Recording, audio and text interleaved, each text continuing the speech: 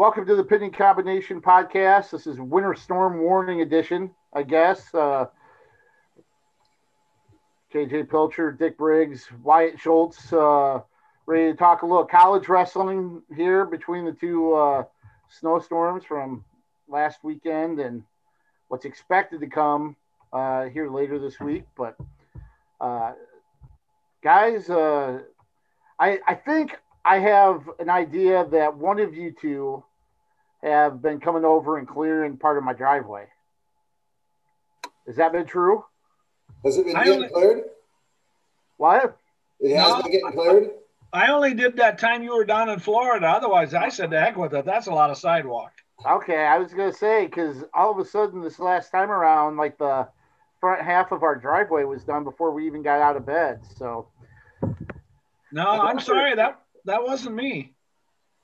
Whoever the Good Samaritan is, we thank you. That was nice. And girls went out and finished stuff, but might be Riley. Cool.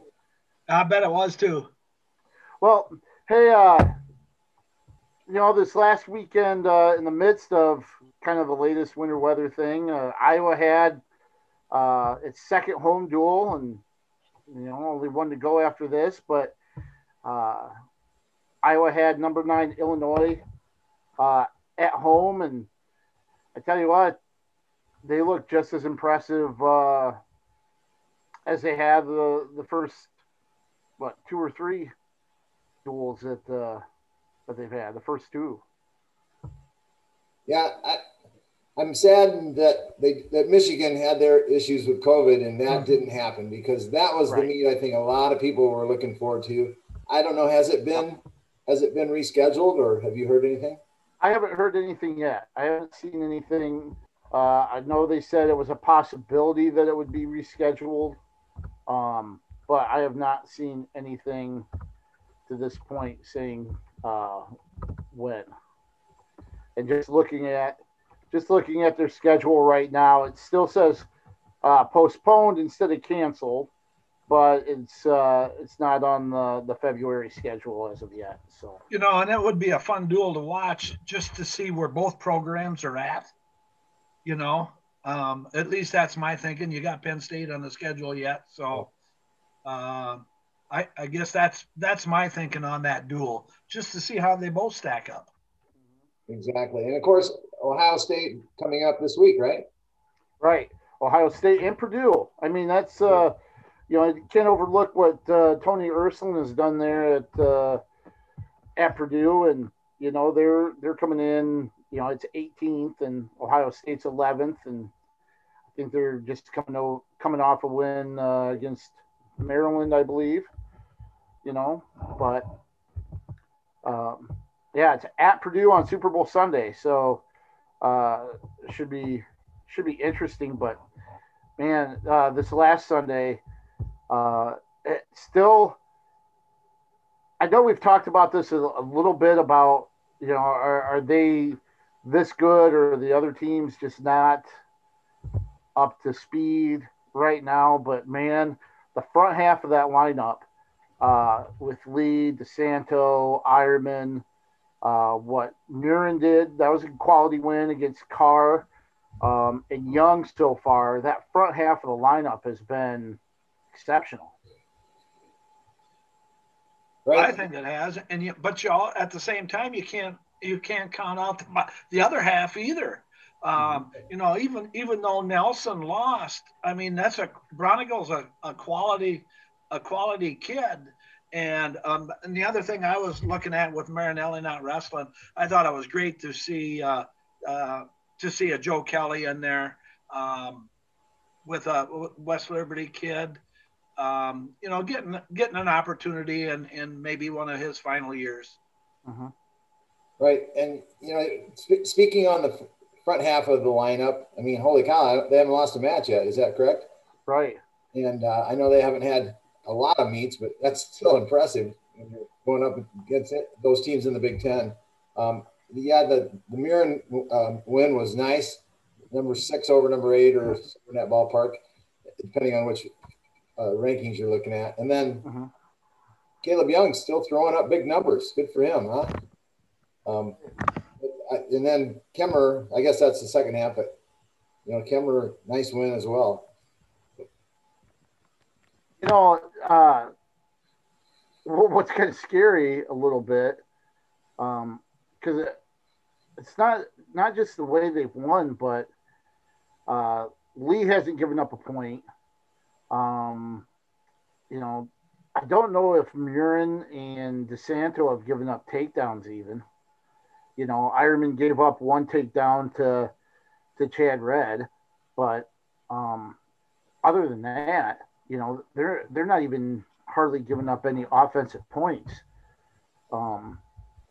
against some of these competitors. I mean that's about as good as it gets. And the other thing is, it's not like they're wrestling a JV team. They're wrestling quality kids, and like DeSanto, what's he outscored them like 60-15 or something, whatever it is. Mm-hmm. They're not. They're just wrestling lights out right now. Yeah, I think some of the drama was with Spencer Lee was whether or not he was going to get the tech fall or the pin. Yeah. Everyone's going, come on, get the pin. So, I mean, he still hadn't given up a point in that match. At 133, that's an interesting weight class nationally. I mean, DeSanto is ranked 5th, but honestly, the top 5 at that weight class I think any of them could win it. So, and I know Iowa thinks they can win it. DeSanto does. So, it's going to be fun to watch that one, see how it plays out. Yeah, and there'll be some tests here down the road. Roman Bravo Young here in a little less than 10 days. So you'll get a really good test there for DeSanto. But right now I think he's looked as good as he ever has. Right. And sometimes you get a little worried when a new guy comes in and he's immediately ranked number 1. But with Ironman, I don't think that's an issue because he's been around the block, down in Missouri. And so, I think he's fine with number 1. So he'll keep pressing to go forward and not look backwards. Yeah, it's kind of interesting. He says he was a little rusty to start.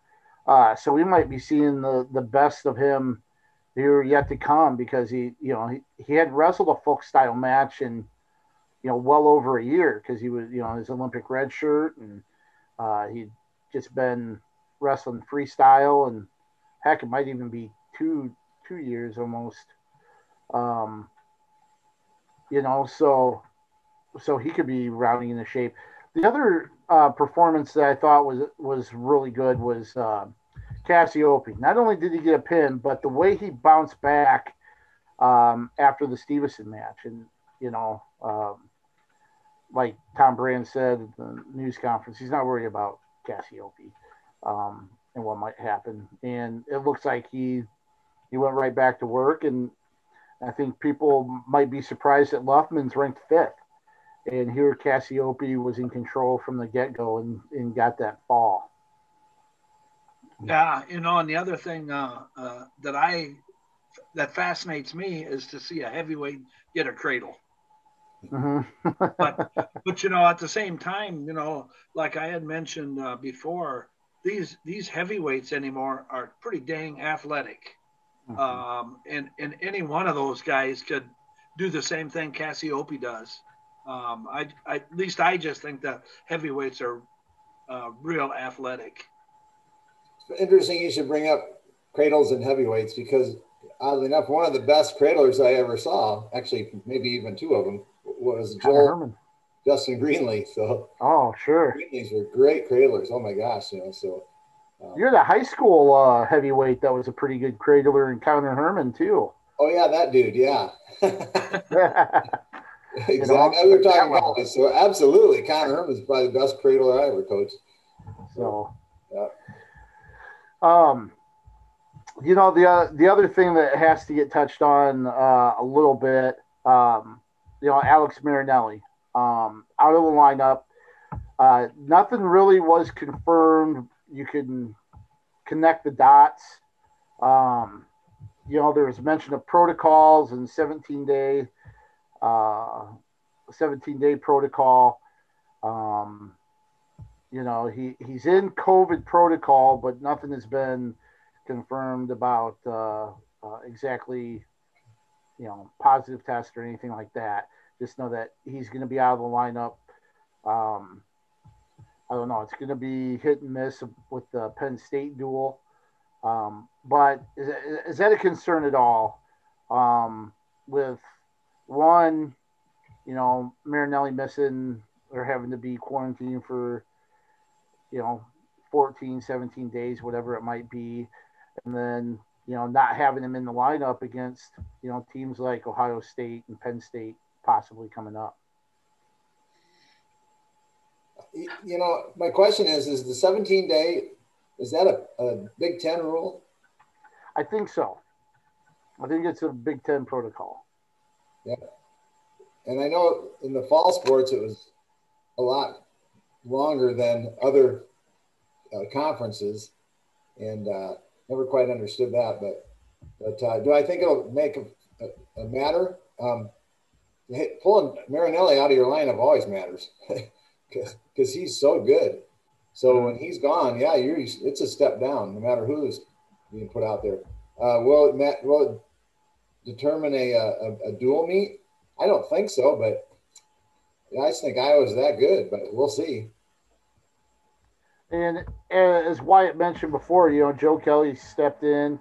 He's in the probable lineup along with freshman Brettley Reyna. So maybe we'll get to see the freshman there as well. It doesn't hurt any. This year is kind of a free year for eligibility, so why not? I guess but it's also nice to see somebody like Kelly get the chance. He comes from a family that is linked to Iowa athletics. He's right from the backyard pretty much with West Liberty and everything. So yeah. Good to see him, step in as they say, next guy in, right? Yeah, I think that's a great opportunity for him. Whether how far in advance that goes, but any of those guys that step in, that it gives them the opportunity. You're working out in practice all the time, and it's not fun to not be able to get into some type of competition. So this weekend coming up, we've got a double duel.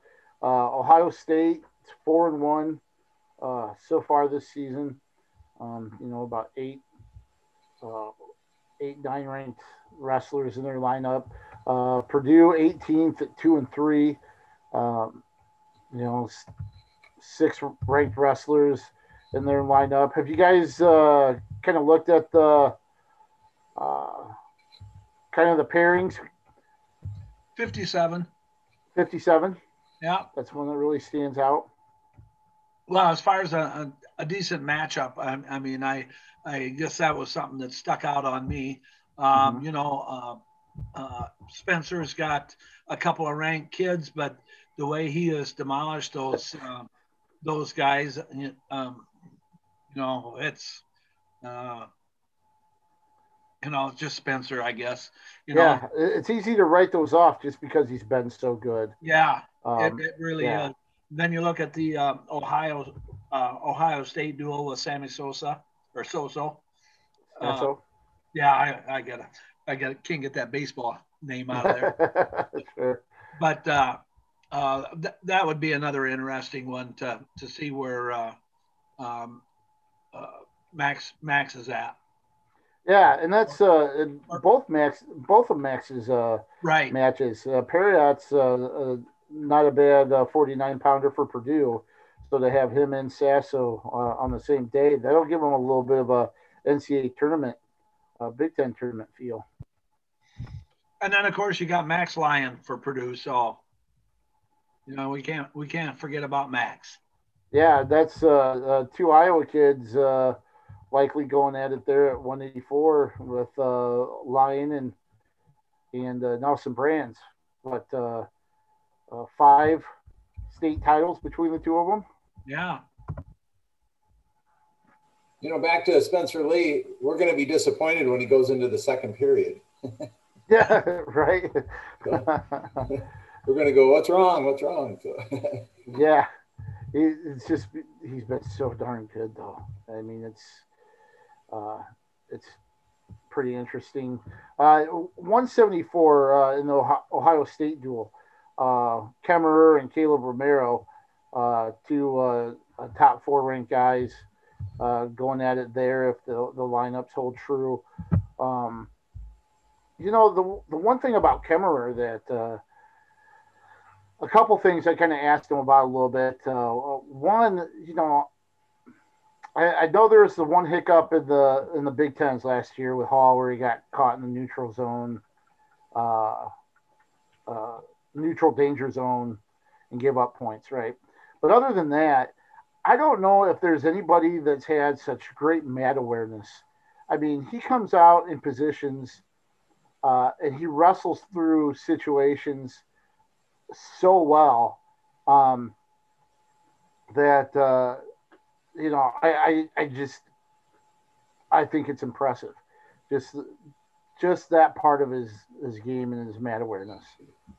I think it's phenomenal because I went back this week and rewatched that Hall match and some of the positions that he got himself in that I don't know if you want to say scrambled his way through them or worked his way through them. Mm-hmm. He, like you say, his mat awareness is just unreal. Just I, working through those situations. yeah, and there are points too where Minnesota he was dead to rights to give up a takedown, and somehow he fought out of it. Uh, Not only prevented giving up two, but then turned around and ended up getting two of his own. It's stuff like that. And I want to say there is something to duel too, where he just came out uh, and ended up getting points that you didn't think you know most people would get too. But Where you think he's going to give up to and he's getting the two besides.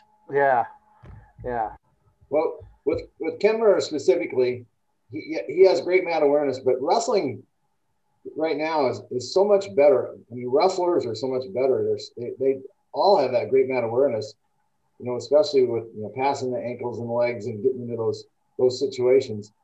But with Kemmerer, he brings, in my opinion, brings to the table a lot of good flexibility and really a lot of strength.